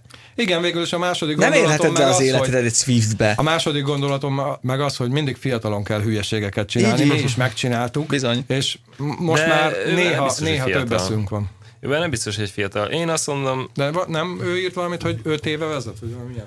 Nem. Első autó egy gázos Warburg volt, aztán 5 évig Swiftet használt. Tehát ő már szerintem Árpád szerintem már tapasztaltabb ember. És szerintem tényleg nincsen annál rosszabb, hogy az ember egy kicsit túlnyújtózik a takaróján, és akkor nem bírja fizetni az autót. Leromlik az állapota. Csönösen jegyezném meg, hogy a Signum, nekem volt szerencsém utazni egy ilyen autóban nagyon-nagyon hosszan. Gyakorlatilag 2 napot töltöttünk benne. Ez nem egy jó autó. Tessék elhinni. Újkorában már elálltak, meg szétestek benne dolgok. Igazából nem lehet benne a Vectra félni. Ugyanez volt. A Vectra egy picikét ugyanaz az autó? Picikét nem. Pont ez a baj vele, hogy nem. A Vectra egy kicsit jobb, mert egy kicsit praktikusabb. De ez az ember egyértelműen menekülni akar már a szürke hétköznapokban. Jó, de nekem az jön le. Nem kell ennyire extrém módon. De hát írja, hogy már látta a Swiftet. Hadd olvassam fel még egyszer ezt a vonatkozó mondatot. Több mint 5 évig vezettem a Swiftet, nagyon megbízható kis autó volt, szinte csak tankolni kellett. Szeretem és megszoktam ezt a márkát. Ilyen mondatrészek hangzanak hát el. Akkor ne add el. De nem, már nincsen meg neki. Akkor vegyél egy újabbat, 1-2 a hegyekbe áll a Swift. Én is azt mondom. A 0 kilométerest is kapsz, ha kicsit ügyes vagy. Kintal Budaörsön berendszámozva az összes. Engem tényleg ez aggaszt, hogy havi 150 000 forint keresetből én azon gondolkodnék egyáltalán, hogy kell-e autó, vagy nem kell autó. Azt írja, hogy vidéken él 1500 km, valószínűleg neki tényleg kell az autó, szüksége van rá, hogy járjon melóba, stb. És hogyha kell neked az autó, és 150 000 forintból kell megélned, Swift. Akkor Swift. Hát Swift, akkor igen. De viszont, hogyha meg tényleg izgalomra vágysz, akkor meg bármi más. 106-os. Hogyha izgalomra vágyik, akkor rossz. Ott a jobb kezed. Na, szerintem a nepperűzést ezt kimerítettük. Kimerítettük a nepperűzést, remek. Menjünk oda, hogy Asszúr nagyon érdekes ágazati hírekkel készült, melyekben majd mi is belekotnyeleskedünk, mert nagyon komolyát spekuláltunk a múltkor, azt hiszem pont itt lent dohányzás közben azon, hogy most a nagy összeborulások időszakát éljük. Mindenki összeborul mindenkivel. A koldusok is egymáshoz húznak a hideg utcán, amikor kidobták ma őket, meg Szarú megyeból. Egyrészt összebútorozik a Peugeot a... Kivel is? Peugeot és Opel. Peugeot, Citroën, Opel, hogyha pontosan akarunk tenni, igen. A PSA az Opel-lel, a Toyota a BMW-vel, de azok mondjuk nyilván más megfontolásból. Ez kicsit más irányból megközelítendő összeborulások ezek. Tehát a Toyota BMW, ott 2 viszonylag jó karban lévő autógyár összedobja egy bizonyos területen, amilyen van. Ez az üzemanyagcella fejlesztés, amiről annyit kell tudni, hogy hidrogénből és oxigénből vizet csinál, meg elektromos áramot. Vízből is oxigén. Igen, és igazából egy olyan 12-3 évvel ezelőtt volt ilyen hihetetlen nagy divat, hogy mindenki ezzel foglalkozzon, ilyet fejleszten, és akkor ígérgettek mindenfélét, hogy 2003-ra, 2005-re, tehát mondjuk 2000-ben azt mondta, 2005-re lesz egy széria gyártásban persze. futó ilyen tüzelőanyagcellás autó. 2 baj van vele. Az egyik, hogy ez a cellához, hogy működjön, tudomány jelenlegi állása szerint töménytelen mennyiségű platina kell, ami hát bolygónkon véges. Lehet, bolygónkon viszonylag kevés van. A Toyota egyébként. Wolframmal helyettes. De folytasd a második problémát. A második probléma meg az, hogy tiszta hidrogénnel üzemel, és miután nem húzott maga után minden autó egy Zeppelint, ami tele van hidrogénnel, ezért ezt valahol tárolni kell. A hidrogénnel azt kell tudni, hogy nagyon-nagyon ritka gáz, tehát kevés sűríteni macerás. Energiatartalma van nagyon egy adott térfogat egységben, és ezért marhára sűríteni kell, és hogyha nagyon besűrítjük, és mondjuk 3-400 báron tároljuk, ami egyébként veszélyes, mert föl tud robbanni, akkor még hűteni is érdemes, hogy elég férjen bele. Tehát nagyon vonzó az ötlet, hogy sima vizet pöfögünk ki, és van egy tökéletesen tiszta autónk, de olyan műszaki problémák merültek föl, amit megakadályozta azt, hogy ebből bármi legyen. És most úgy néz ki, hogy több autógyár is összefogott annak érdekében. Van egy ilyen, hogy Toyota és BMW, és van egy másik, ami úgy néz ki, hogy Nissan, Ford és... Mefoni. Mercedes, Ford, Nissan. És Mercedes, igen. Ez a Mefoni GTX. Nekem a Toyota BMW házasság így mélyebben belegondolva több szempontból is ígéretesnek tűnik. Az egyik az, hogy ugye te is mondtad, hogy két jó karban lévő gyártó, tehát ők igazából a zseppénzüket játsszák el, és most közösen rátették a pirosra a ruletten, és így megosztják a kockázatot tulajdonképpen, hogy most akkor ebből lesz valami, vagy nem lesz valami. Hát amikor a németek meg a japánok összefognak, annak sose lett jó vége. Ennek nem lett jó vége, igen, de... Még az olaszok hozzájuk mennek, azt hajjaj. De a technikai háttérrel viszont azt érdemes tudni, hogy a BMW ugye nem is feltétlenül az üzemanyagcellával, hanem ő belső égési motorokba nyomta bele a hidrogént évtizedeken keresztül, és ezzel próbált valamit mutatni, hogy ő... 70-es években kezdték. Több tapasztalata van magával a cellával. Viszont a BMW-nek meg a hidrogén tárolással, tehát abból kisülhet valami.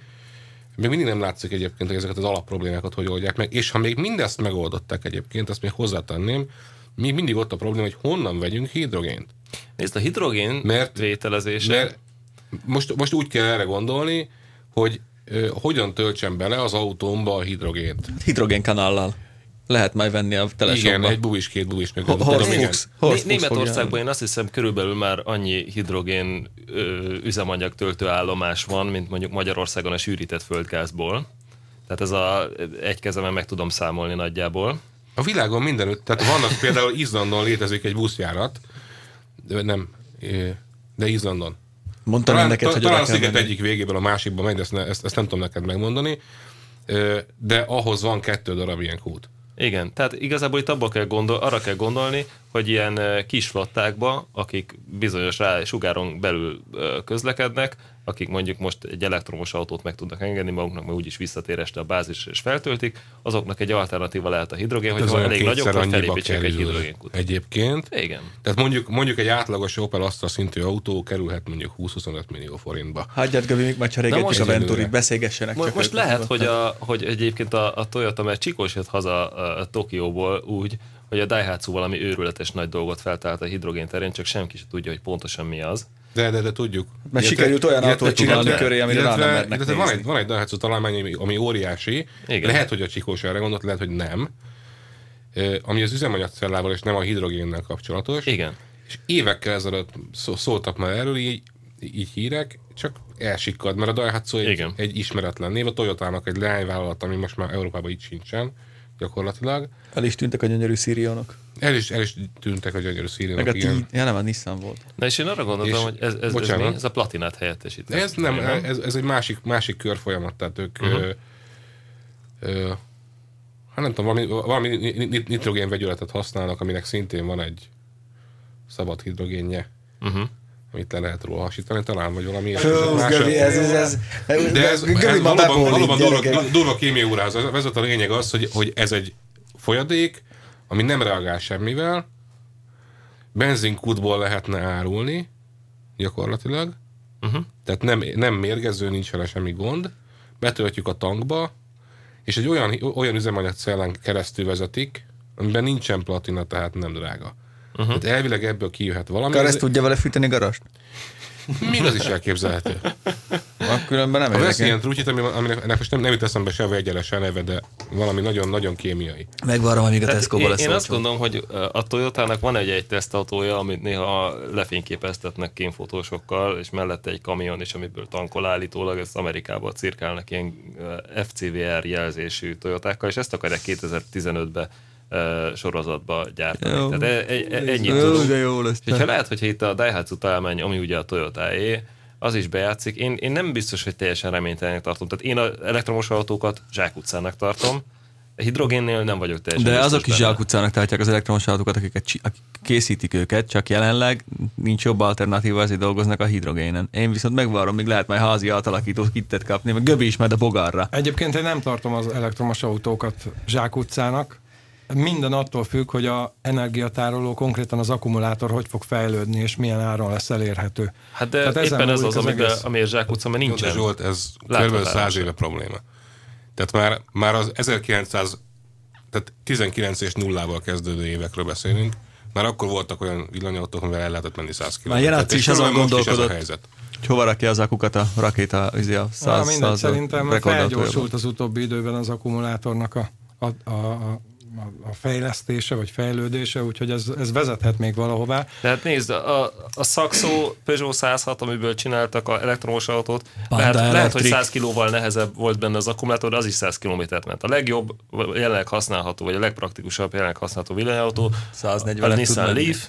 Mennyit ment el, Pista? 130-140-et tud. Igen, tehát ez a rohamos fejlődés az elmúlt 20 évben. Megvárjuk, még lesz Google Fisher hidrogénbe fecskendező. Viszont 5-ször annyiba kerül ez az akkumulátor. Jól indult, itt felvezette a Boy Mario törvénnyel a nyomás, meg a térfogat, P-szer, V-n-szer, K-szor, és ide jutottunk a kovalens kötésekig, úgyhogy lépjünk. De mi van a PSA Opellel? Azt nem mondtad. Mert elmentünk a Toyota BMW felé. Igen, az ellentétje a Toyota persze, 30 évig nem lesz pénzünk rá. Az ellentéte, ott hát kis túlzásra mondhatjuk, hogy két koldus házasságában próbálnak valami gazdagságot csiholni. Istenem, ezt hallgatják, akkor nekünk végünk. Megint el leszünk tiltva. Na mindegy, mondja. Semmi gond. Hát figyelj, az év végig, az éves kimutatások... Miért mondok ilyen rondaságokat? Ez igazából... A számok maguké beszélnek. Ez igazából számszerűen kimutatható történet. Mind a két autógyár, az Opel is, meg a Peugeot Citroën is nagyon-nagyon megsínlette azt, hogy most az elmúlt 1-1,5 évben nagyon zuhant az európai autópiac.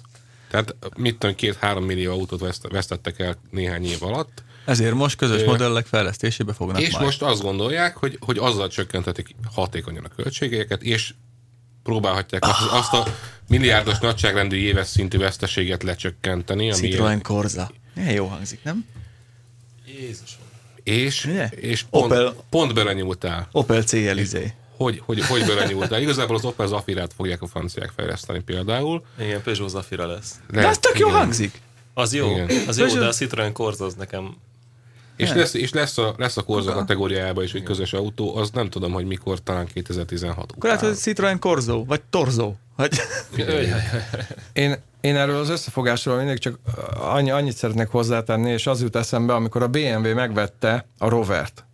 És ugye mindenki találgatott azért, mert kell a BMW-nek ez az óriási hírnév, meg ez ugye a Rover, a Land Rover kellett neki, meg minden. És én gyártó közeli információval pontosan tudom, hogy azért vette meg a BMW a Rovert, mert akkor már Swindonban a 620-asokat, tulajdonképpen a Honda Accordot egy japán minőségbiztosítási rendszerrel gyártották, és a japán mintára felépített gyártósoron. És a BMW-t ez nagyon érdekelte. És ez az egyetlen egy dolog, hogy a Swindonban szerelt 620-as Rover Honda Accord gyártósoron és Honda Accord, illetve Honda minőségbiztosítási rendszerrel ment. Ez annyit nyomott benne, hogy azt mondták, hogy ez nekünk mellette persze azzal, hogy Land Rover, meg stb. Ez nekünk egy jó üzlet. Meg a minimárka, de ez egy jó üzlet. De ez az egy tény, hogy meg akarták belülről nézni a japán minőségbiztosítási rendszert, ez egy csomót nyomott abba, hogy megtörtént az üzlet. Ezt azt mondva, javíts ki a tévedek, ezt a BMC-től vették meg, nem magát a Robert. Akkor volt szép széthullóban. Úgy emlékszem, hogy ez a Vickers csoporté volt. Vickers volt? Ami a Rolls-Royce-nak a tulajdonosa is volt, meg egy csomó fegyvergyártási érdekeltsége is volt, harckocsik, repülők, nem tudom. Már nincsen. De volt. De volt. Mert tök jó sztorit olvastam, az Autocar egyik legutóbbi számáiban volt, ahol leírták valami, ami ugye a 75-ös után lett volna autó, azzal a prototípussal foglalkoztak az utolsó oldalon, és ugye ők a saját brit szemszögükből írták meg ezt a BMW Rover sztorit, hogy mennyire kizsigerelte a BMW-ben. Tulajdonképpen csak jó járt, meg a zseniális angol mérnökök, brit mérnökök már feltaláltak a következő autót, és akkor itt lett volna a prototípus, meg ennyi pénz, de aztán a németek galád módon álltak. Szóval ők a saját szemszögükből írják meg, a németek meg nyilván a saját maguk verzióját hangoztatják. Szerencsére tudunk számokat, ahol tudjuk azt is, hogy rohadt nagy bukás volt ez a BMW-nek, és hogy igazából nem baj az, hogy nincsen. Szerintem ez menedzsment kérdése, hogy működik egy ilyen. Nagyon érdekes, hogy a BMW ugyanúgy megszívta az angolokkal, mint ahogy a Mercedes megszívta az amerikaiakkal, Chryslerrel, és ez nem csak a felvásárolt márkának a hibája. Ez valamilyen vezetési stílusbeli különbség. Úgy néz ki, hogy most a Fiat, a Chryslerrel, amiről tényleg szintén azt mondták, hogy 2 kódos gyerekesen lesz gazdag, hogy működhetne. Most nagyon úgy néz ki, hogy ez működik. Valamilyen szinten. Azért Marcione az és nagy. Pont erről beszélek, hogy valamilyen vezetési rugalmasság kell hozzá, ami úgy néz ki, hogy ezekben a német gyártókban akkor és ott nem volt, meg nem akarnék ebből messze menni. Lehet, hogy rá akarják erőszakolni a saját stílusukat. Lehet, hogy ezért jönnek már most nagyon érdekes például, hogy a Volkswagen és a Suzuki kapcsolatában ugyanez merült föl, hogy minthogyha a németek nem jönnének ki jól a japánokkal, ami egyébként... Jó, de azért ott a Suzuki játszotta az iszonyatosan sértett önérzetes valakit, pedig ők veszítettek ezzel. Ezt sosem fogjuk megtudni talán. Nem is ez a lényeg, hanem úgy néz ki, hogy ezek az együttműködések ezek működhetnek jól is, meg rosszul is, tehát nem tudjuk, hogy pontosan hogy ebből az Opel Peugeotból mi fog kijönni. Nagyon érdekes, korábban volt egy Opel Fiat együttműködés, és ennek kapcsán volt egy hír, ez 10 éves sztori körülbelül, volt egy hír, hogy az Alfa Romeo-kba meg a Fiatokba Opel motorra fognak kerülni. Ez meg is történt egyébként, és ezt kevesen tudják. Hát a V6-os. A V6-oson kívül az 1.9-es meg a 2.2-es benzines motor az Alfa 159-esben például, az GM blokk, igen. És az Alfánál átdolgozták a Henriert fejet. Igen. És ott, ez a 2.2-es Ecotec. Ott írt egy kedves olvasó, nem emlékszem a nevére, elnézést kérek tőle ezért, de mondom, viszonylag régen volt, hogy jaj, akkor mi lesz? Semmi. És semmi nem lett, igazából észre se vették a persze, sokan nem tudtak azt, hogy ez a V6-os, ez már nem az a V6-os, igen, a polírozott szívós csőbe kijönjét. Igen, és közben, mit tudom én, ott van például az Opel Corsa, ami egyébként nem különösebben jó autó. Ez most csak így a sorok között vérig sérte, érted, itt éppen valakit, semmi gond, az folytasd. Elnézést. Majd csörög a telefon. Nagyon komoly emberek jönnek. És azt viszonylag kevesen tudják, hogy az viszont gyakorlatilag padlólemez szinten azonos a Fiat Puntóval, a Grande Punto vagy Punto Evo, vagy nem tudom, hogy hívják most. Éppen. Hát az még Punto volt. Igen, ez a Punto 3-mal azonos. Ez a Punto Evo. És egyébként meg a műszaki alap maga az GM fejlesztésből indul ki, de az olaszok csinálták. Ez olyan messzire vezet. Igen, nagyon komplikált összefonódások ezek. Tehát lehet, hogy az, hogy mondjuk lesz egy közös Opel Peugeot padlólemez, amire mondjuk Corsa és 106-os, vagy 107-es, vagy 108 vagy 108-as épül, azt igazából lehet, hogy észre se fogjuk venni. És Asszúr tudat alatt olyan csodásan felvezette a következő témánkat, aminek az a címe, hogy nincsen szárgyártó, csak szártípus. Hogy ugye mondd ki azt, hogy most ez egy francia autó, mikor teszem azt a motor benne, egy GM egyentermék, a tönkremenő csapágy, az dél-koreai, a kormány közép, az kínai, hiszen ugye Bandi, te jössz. Hát nézd. Honnan indult ez az egész, ugye? Az a helyzet, hogy honnan indult az egész, hogy néhány olvasónk hosszú levelekben szemünkre vetette, hogy mi nem bánunk elég objektíven, azt hiszem valami ilyesmi kifejezések hangzottak el, hogy nem bánunk objektíven a francia autógyártókkal, sőt, gyűlöljük őket. Ez 10 éve így van. folyamatosan tudjuk, hogy különböző bélyegeket nyomnak ránk, amióta Total Car, azóta valamilyen bérencek mindig vagyunk. Éppen ilyenek, éppen olyanok, vagy egyszerre mind a kettő. Igen, és felhoztak nagyon jó példákat a közelmúltból, hogy a franciák igenis tudnak jó autókat gyártani, és hogy szálljunk már le a franciákról lényegében. Na de hát ilyen nincs, ezt nagyon jól tudjuk. Én megkaptam egy cikkemre mind a kettőt. Mind a kettőt megkaptad? Mind a kettőt, hogy bérenc vagyok, meg azt is megkaptam, hogy utálom aztán Volkswagen volt. Na hát akkor erről ennyi. Utálom a Volkswagen-t, és Volkswagen bérenc is vagyok egyszerre. Nincs, de erről szó sincs, hisz pont. De ez egy hülyeség egyébként, tehát nem foglalkozom én ezzel konkrétan, csak azt akartam bemutatni, hogy az emberek ennyire különbözően értelmezik a szavakat, és ennyire különbözően olvassák azt, amit írunk, ha egyáltalán olvassák. Igen, mert a héten egyébként nagyon, nagyon érdekes kommentek jöttek. Én ritkán olvasom a kommenteket, de nagyon kíváncsi voltam itt, hogy megjelent 2 olvasólevél is. Egyébként nagyon szépen megfogalmazva, és teljesen, tehát hogy mondjam, nagyon igényesen leírták az olvasók, hogy nem mit ez gondolnak. a barlangi troll stílus volt, ez tény. Nem. Tehát én nagyon örülök, hogyha ilyen leveleket kapunk, mert látszik belőle, hogy értelmes emberek olvasnak minket, és nem baj az, hogyha eltérő véleményük van, és szerintem jó az, tehát nekünk is fontos a feedback, a visszacsatolás, hogy mit gondolnak az olvasónk, mert számomra meglepő volt azok után, hogy egy DS3 Racinget, egy C5-öt mennybe menesztettünk, hogy ezek után az olvasók azt gondolják, hogy mi utáljuk a franciákat, ami nyilvánvalóan nincsen így. De meglepő, hogy az értelmes olvasók is azt hiszik, hogy nekünk előítéleteink van. Mert a kollektív emlékezet rövid.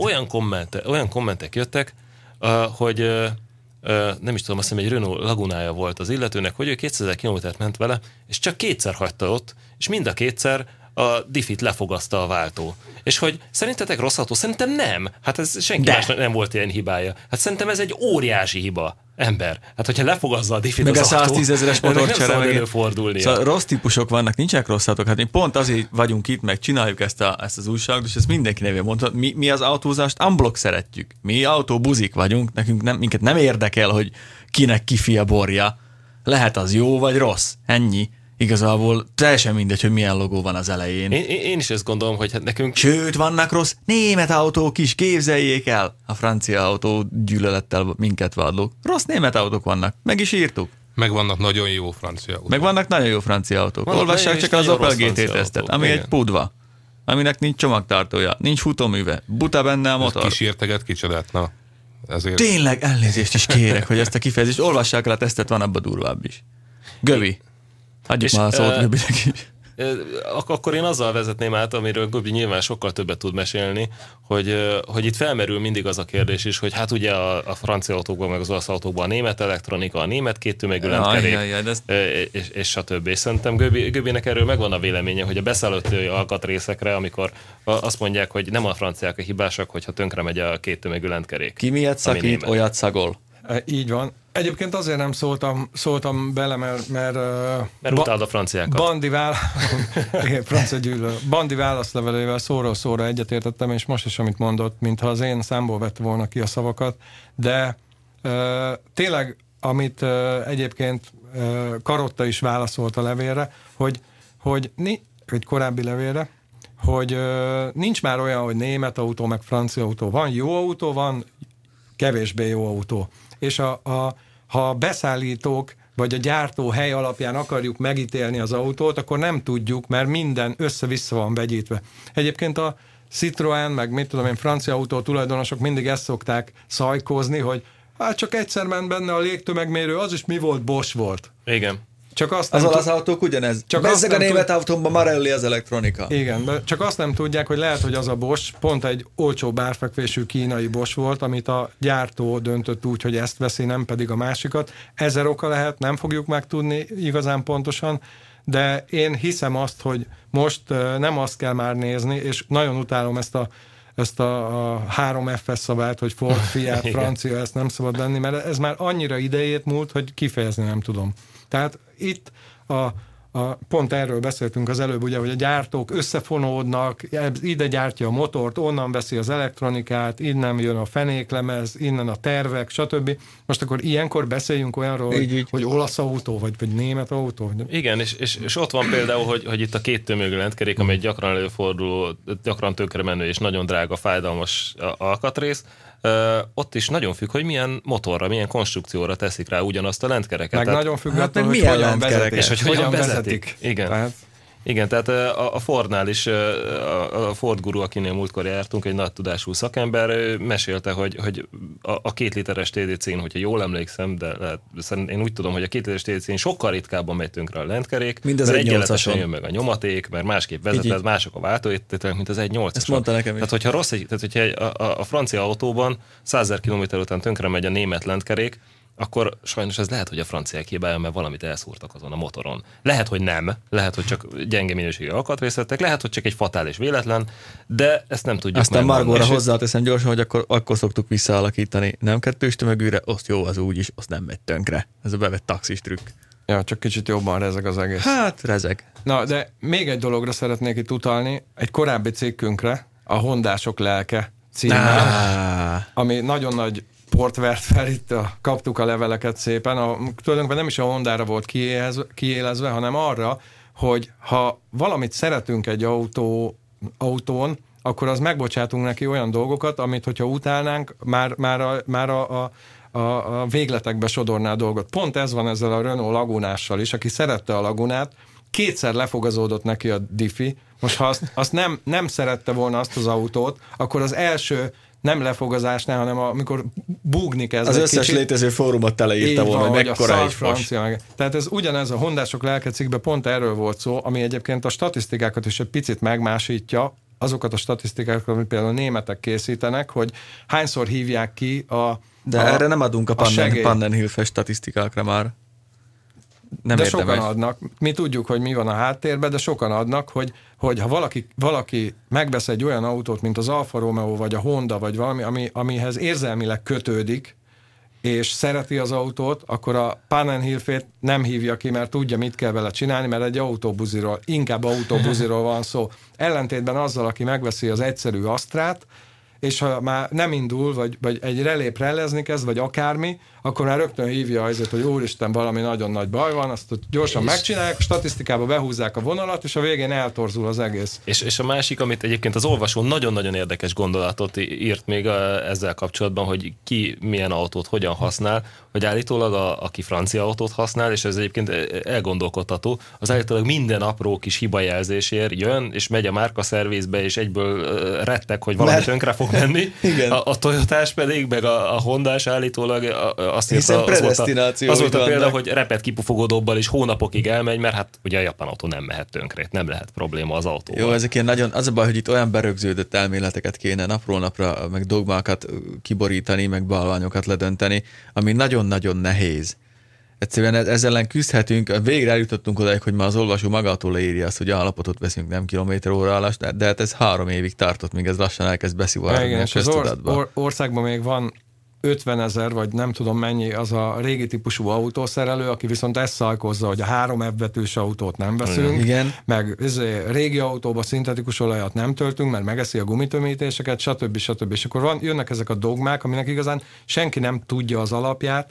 Nem, és amikor már 40. ilyen levelet kapod, akkor persze, hogy már az ember a haját tépi, és akkor még nem került képbe az, hogy mi van, hogyha azonos típuson belül is vannak jó motorizált autók, meg rosszul motorizált autók például. Akkor azt mondod, hogy szar a 156-os Alfa, mert a V6-os túlmelegszik. Ennél tovább mennék egyébként.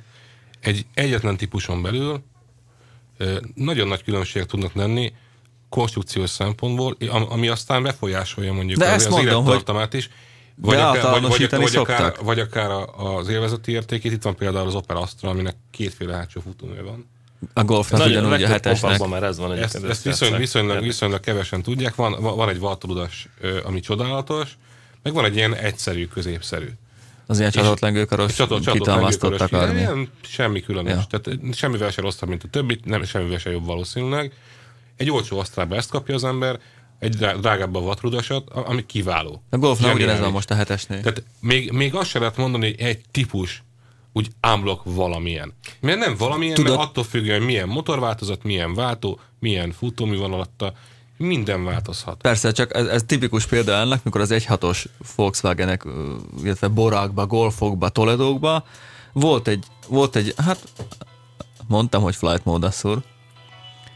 Itt lefogasztál váltókat, aztán volt ott valami gond, az 1.6-os motorra, az 5 gangos váltóknál voltak valami problémák, tudom, hogy annak idején Petinél 3-4 ilyen autó is előfordult, és elterjedt, hogy rossz az 5 sebességes Volkswagen váltó. Szóval rögtön egy akkora marha nagy általánosítás lett belőle, ami hülyeség, mert ehhez a motorhoz ez a váltó lehet, hogy nem passzol, de ez egy adott széria volt.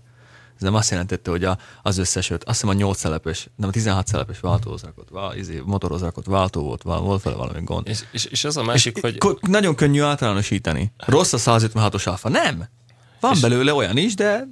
És nem csak az, hanem a másik nagyon fontos, tehát így az olvasói szempontból, hogy amikor nálunk erre egy új autó, akkor nem tudjuk megmondani, hogy milyen tartós lesz. Bármennyire is szeretnénk. Nem, de az olvasó se tudja megmondani, amikor megveszi, hogy milyen tartós lesz. Nem, de még mindig nem tudjuk például, hogy az Astra, amiről leírjuk, hogy milyen vezetni, mekkora a csomagtartója, hogy lehet elférni benne, milyen a futóművel, milyen a motorja érzése, nem tudjuk, hogy 5 évesen milyen lesz. Ezért csinálunk használt teszteket. Olyan összefüggés sincsen, pedig az ember azt gondolná, hogy van, hogy valamilyen jó minőségűnek néz ki, tehát összerakott, ilyen gusztusos. Nem. Biztos ismerik a kedves olvasók, beül egy autóba, körülnéz, és jól érzi magát. Igen. Attól, hogy precíz, attól, hogy nem trehány, attól, hogy jók az anyagok, jó az anyagválasztás, jó az egésznek az atmoszféra nagyon kellemes, azt mondaná az ember, biztos nagyon tartós. Ennek nagyon jó példája. És igazából semmi összefüggés nincsen. Volt olyan fapados szutyok Ford az életemben, ami tényleg fiatalon is szutyok volt, meg idősen is szutyok volt, eltelt a kettő között 9 év, és nem változott jelentősen. És alig kellett szervizálni. Igen, ennek jó példa, mondja. Volt olyan Volvo, szintén így a környezetünkben. A Volvók azok rondán öregszenek nagyon. Ami csodálatosan szép volt. Én találkoztam olyan Volvoval fiatalon, újonnan, és találkoztam vele ilyen 6-8 évesen. Rettenetesen nézett ki, rettenetes volt megszagolni, megérinteni, beleülni, az ember így kiított az ajtót, és csukta is volna be. Egyik olvasónak írtam ezt arra, hogy olyan az öreg Volvo, mint ez a villa, ami már kicsit romos körülötted, de azért benne laksz, mert valamikor milyen jó volt. És tulajdonképpen már csak az emlékképe él benned, de hát azért még szerethető, de valójában nem, de mert rondan öregszik. Valószínűleg ez is típus függő. Én konkrétan egy S8-onnal jártam így, hogy láttam a kettőt, de lehet, hogy a V70 mondjuk nem így öreg, nem tudom. Nem, az is, amit voltunk használt tesztelni, ugye pont azért mértük össze egy A6-os 2 TDI-vel, ami bevallottan egy hülye gyerekautó volt, Bódi Guszti kazettákkal tele, meg nagy hifivel, de annak a beltere az még mindig az volt, mint amikor lejött a gyárból, hogy ez a masszív, zajtalan, precízen kattanó, le volt kopva egy-két kapcsoló. A Volvo-ban minden zörgött, meg ilyen, kicsit ilyen gumisak voltak már a kapcsolók, tudod, ilyen rágácsosak, ilyen a szürke, nem volt jó, úgy volt Volvo, tudom, ebben ugyanez volt, így. Nincsen olyan, hogy rossz autó, meg rossz gyártó, meg jó gyártó. Vannak kevésbé sikerült modellek, szerintem. Minden márkából fel tudnánk sorolni. Tehát eljátszhatnánk azt, mondjuk rossz Volkswageneket. Ha már itt van Göbi, hagyj fájjon neki is. Göbi, sőt, te mondja a rossz Volkswagent, ami szerinted nem jó. Így ezért ilyen motorok, hogy mint például a G-feltöltős motor, az nem volt egy különösebben jó sikerült konstrukció. A VR6-osnak sincsen különösebben jó híre, beleszállítva később kigyógyították. A VR6-os már a konstrukcióból adódva az eltérő hosszúságú, különbözően melegedő szívócsövek, meg, tehát az már lehetett tudni, hogy ott azért nem lesz tökéletes, szerintem egy kompromisszum volt ugye a méret miatt. Meghoztak olyan kompromisszumot, amit egyébként nem hoztak volna meg, hogyha nagyobb hely áll rendelkezésre. De az megvan, hogy a későbbi V6-osok is ilyen szűk hengerszögűek voltak, csak nem az volt már nevük, hogy VR. Ha már egyszer kifejlesztették, akkor miért csináltak volna vissza, hogy a egy csomó olyan dolog lehet, amiről nem tudunk, ami motiválja akár a továbbfejlesztést, akár egy-egy motornak a megalkotását. Nem tudom, én például 1.4 TSI első szériájára sokan panaszkodnak, hengerfej problémák, szelepzárási problémák, tehát szeleptömítettség problémák, meg vezérlés gondokkal, igen, meg minden. Tehát nyilván a Volkswagen is néha mellé nyúl, de egyébként én nem vagyok Volkswagen rajongó. Én semmilyen rajongó nem vagyok, elismerem, ami rossz.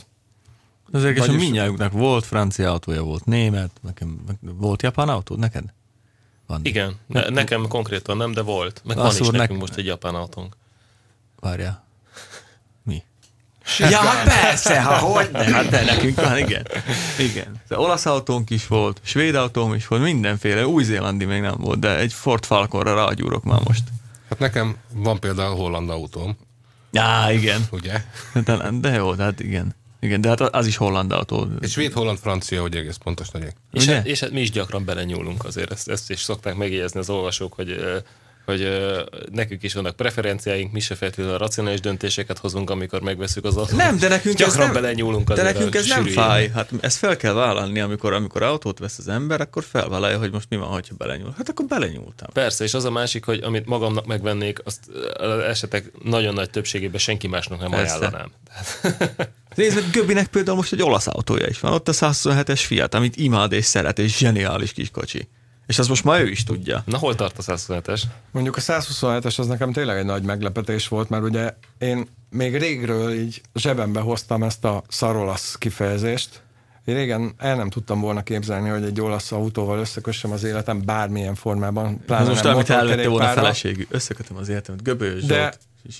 De ez a 127-es, ez olyan megoldások, olyan okos megoldások, olyan anyagminőség, olyan elgondolások vannak, ami így, ugye ezt látni kell, hogy ezt egy kis egyszerű autónak tervezték. De ennél egyszerűbbre nem tudták volna csinálni, és nagyon jól meg van csinálva. Példát mondja. Például a műszerfal levétele, az óracsoport kialakítása, egy csavar fogja a műszerfal óracsoportját, a műszerfal felső borítását semmi nem fogja, az csak úgy be van oda szorítva, vagy tulajdonképpen a műszercsoport fogja. Tehát az egész egy annyira egyszerű autó, aztán műszakilag váltórudazat. Az egész váltórudazat a váltókartól a motorig kadmiumozott. Szép, sárga, minden. Most az én 1974-es autómnál kivettem, hogy kicseréljem a műanyag perselyeket, letisztítottam, kicsit megdrótkeféztem, és fényesen ragyog az egész rudazat. Semmi rozsda nincs rajta. Az egy más dolog, hogy a karosszériák tönkrementek, de ennek is 1000 oka lehet.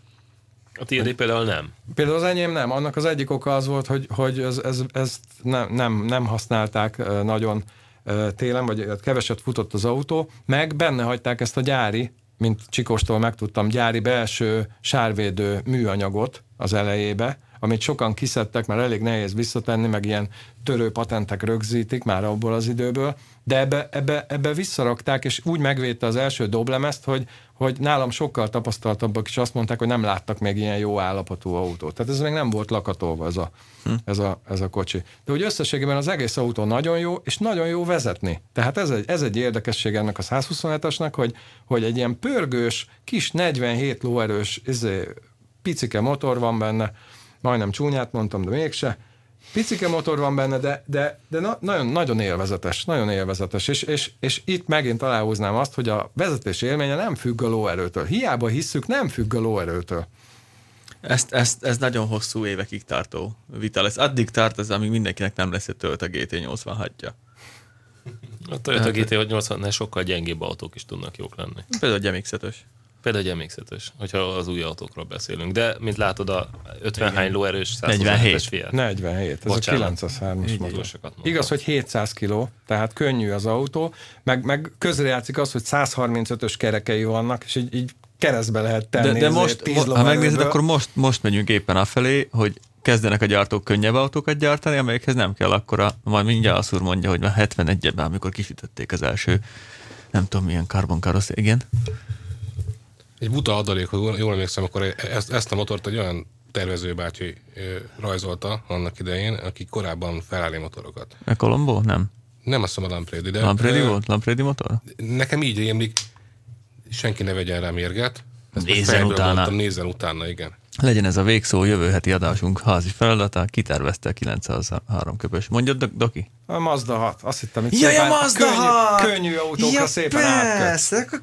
Kössünk át. Visszakapcsoltak minket, vegyük úgy. Igen, vegyük úgy. Gövibe benne nem maradjon a szó, hát nemrég jött vissza az új Mazda 6 nemzetközi bemutatójáról, és hát én azért egy csillogó szemmel beszéltem, amit én már nagyon rég nem láttam vele új autó kapcsolatban. Igen, ott voltam az európai sajtó bemutatóján az autónak, és ez kicsit ilyen rendhagyó sajtó bemutató volt. Ugye előjáróban csak annyit, hogy én nem tudom már hány sajtó bemutatón voltam, és hány sajtó bemutatót csináltam én magam, nyilván kollégáimmal, de tudom, hogy miről szólnak ezek. Tudom, hogy egy Dale Carnegie sales tréningen képzett előadó kimegy, és ha megbotlik a szőnyeg szélébe, az azért botlik meg, hogy mi lazának lássuk őt, és ha félre van kötve a nyakkendője, azért van félre kötve, hogy mi lazának lássuk, és lássuk, hogy ő mennyire ott van a témában, és amikor úgy csinál, mintha gondolkodna, akkor nem gondolkodik, csak azért csinálja, hogy mi lássuk, hogy ő komoly gondolatokkal küzd.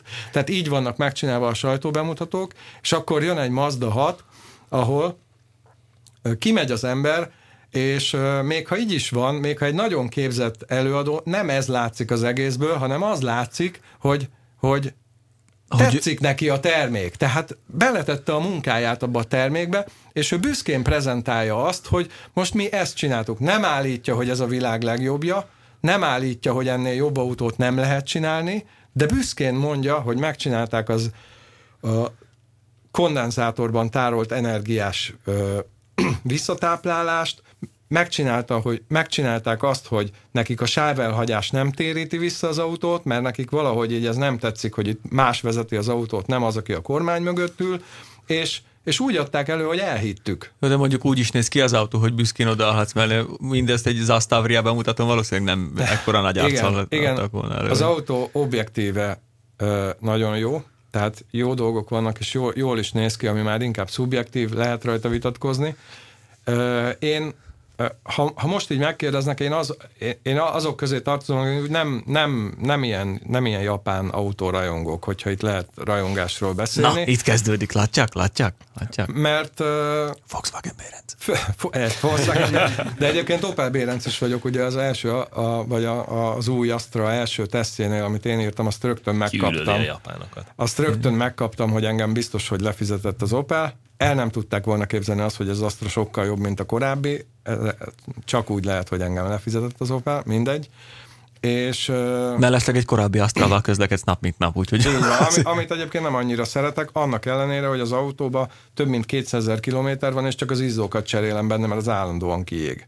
Tehát semmi más baja nem volt. Na, mondja a Mazda. Na, és ez a Mazda, ez olyan, mintha így megvettek volna valamilyen európai modell, direkt nem mondok márkát, elkezdték volna nézegetni, és mintha elemezték volna azt, hogy ez mitől lesz Európa, és mitől szereti jobban a nép, de meg akarták tartani azokat a tulajdonságokat is, amit a japán autórajongók szeretnek a japán autóban, és a kettőt így összekutyulták, és akkor ebből lett a Mazda 6. Legalábbis nekem így tűnik. Mert ha beülsz, eléggé európai benyomásod van a karosszére, és ezt nem csak azért mondom, mert borzasztó nagy, tehát ilyen Mondeo méretű az autó, kívülről is, de belül is, sőt, a sajtótájékoztató szerint még a hátsó lábtér nagyobb is, mint a Mondeón. Én ezt nem tudtam ellenőrizni. Ott is keresztbe tudtad tenni a lábat. Pont ezt akarom mondani, ez biztos, hogy ahogy magamnak beállítottam a vezetőülést, én, aki el nem ítélhető módon majdnem nyújtott karral vezetek, mögém simán be tudtam ülni, úgyhogy kényelmesen. Tehát nem kellett a lábfejemet az ülés alá szorítani, meg a térdemet a ülésen kialakított mélyedésbe nyomni, mert nagy a hely benne.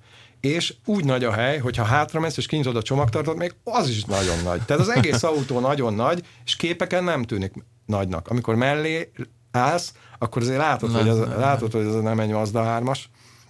De összességében jó az autó. Vezetted a 2.5-ös benzinest? Azt nem. De ellenben, sajnos nem. A 2 literes benzinesről nagyon érdekes dolgot mondtál. A 2 literes benzinesről azt az érdekes dolgot mondtam, nem is fejtettem ki annyira a cikkben, de a Skyactiv motor. Skyactiv az is, illetve a dízel is ugye már az új generáció Skyactiv, de a dízel szinte hangra is, meg úgy karakterében is sportosabbnak tűnik, mint a benzines motor. Pedig az a benzines az jó. Én azt vezettem a CX-5-ösbe, és ez egy jó motor. Jó motor. Ja, bokorra jöttetek ki azzal a CX-5-össel. És neked is keveset fogyasztott? Tehát boszorkányosan keveset fogyasztott, ilyen 7, valamennyit mutatott. Ezt mondja a fogyasztásmérő a CX-5-ösben. Nekünk 7,1-et mutatott, úgyhogy mentünk városba, autópályán, meghúzattuk, pörgettük. Ó, de én annyira drukkolok a Mazdának, hogy ez bejön, én iszonyatosan szimpatizálok ellenben velük, én nem tetszik nekem ez a kis japán családi cég. Nyilván ezt így nem tudjuk meg jósolni, hogy be fog-e jönni, de minden esélyük megvan rá. Megérdemelni az autó, és minden esélyük megvan rá. Tehát tudod, ez az autó, amiben, hogyha így elkezded nézegetni, hogy mibe tudnál belekötni, találsz valamit, biztos, de összességében az egészet tekintve egy kiegyensúlyozott, nagyon-nagyon jó autó. Hát én már csak azért megvettem, ahogy kinéz. Hogyha belülről magyar kártyalapokkal van burkolva, azt is leszarom. Egy dolgot szeretnék tudni, mert én csak az előző Mazda 6-ossal találkoztam, és tudom, hogy annak az volt a gyenge pontja, hogy belül elég vacakul volt összerakva, meg vacakanyagokból volt. Nem, jó volt összerakva, csak rosszul volt kitalálva. Ez most jobb ilyen szempontból? Két dologban szerintem nagyon nagy az előrelépés. Egy a külső forma, második a belső. Ugye most a Skyactiv motorokat az is tulajdonképpen, de az már a CX-5-ben debütált. De hogyha egy dolgot kellene kiemelni, mint ahogy a sajtó tájékoztatón is elég nagy hangsúlyt fektettek rá, ez a belseje. Tehát nagyon, nagyon igyekeztek tehát jobb minőségérzetet adó belső teret csinálni, és ez tulajdonképpen sikerült nekik. Mondjuk az elég hangsúlyos, hogy van egy ilyen divatos zongoralak csík, és a fölött lévő dolgok azok nagyon puhák, nagyon szépek, nagyon jól néznek ki, az alatt lévők azok mondjuk megmaradtak a régi szinten, ami azért nem egy ócskaság, de úgy van kontraszt a kettő között, de összességében engem a beltér nagy kritikusát, mert engem jobban érdekel a beltér, mint a kültér, mert állandóan azt látod, ha benne ülsz. Én azt mondom, hogy nincs vele baj. Hát várjuk már a tesztautót. Én az új Avenzist is néztem ilyen szemmel, meg ültem is benne, meg az új Honda Accordot is vezettem, és én azt mondom, ez az autó jobb mindkettőnél. Hát így a belterét tekintve mindenképpen. Új is, meg... Sok múlik most a Mazdánál ezen az autón, azt hiszem. Igen, ez azt hiszem, hogy látszott a sajtótájékoztatón is, meg azon is, ahogy beszéltek róla, meg azokon a részleteken is, amit megcsináltak rajta, meg amin módosítottak a régihez képest, hogy mint hogyha tényleg nagyon összedugták volna a fejüket, és azt mondták volna, hogy na, most vagy ütünk ezzel azért, vagy pedig lehúzzuk. Ezzel meg majd az új 3-assal. Az arra is jobban oda kell figyelni, viszont azt hiszem, hogy kifutunk a műsoridőből, banditűkön ül, mert címlapos. Úgyhogy ezúttal, hogyha még valaki maradt tüske, akkor gyorsan nyomja ki magából. Egyáltalán nem, köszönjünk el a kedves hallgatóktól. Sziasztok, viszont hallásra. Hello. Jövő héten találkozunk. A műsor a Béton partnere.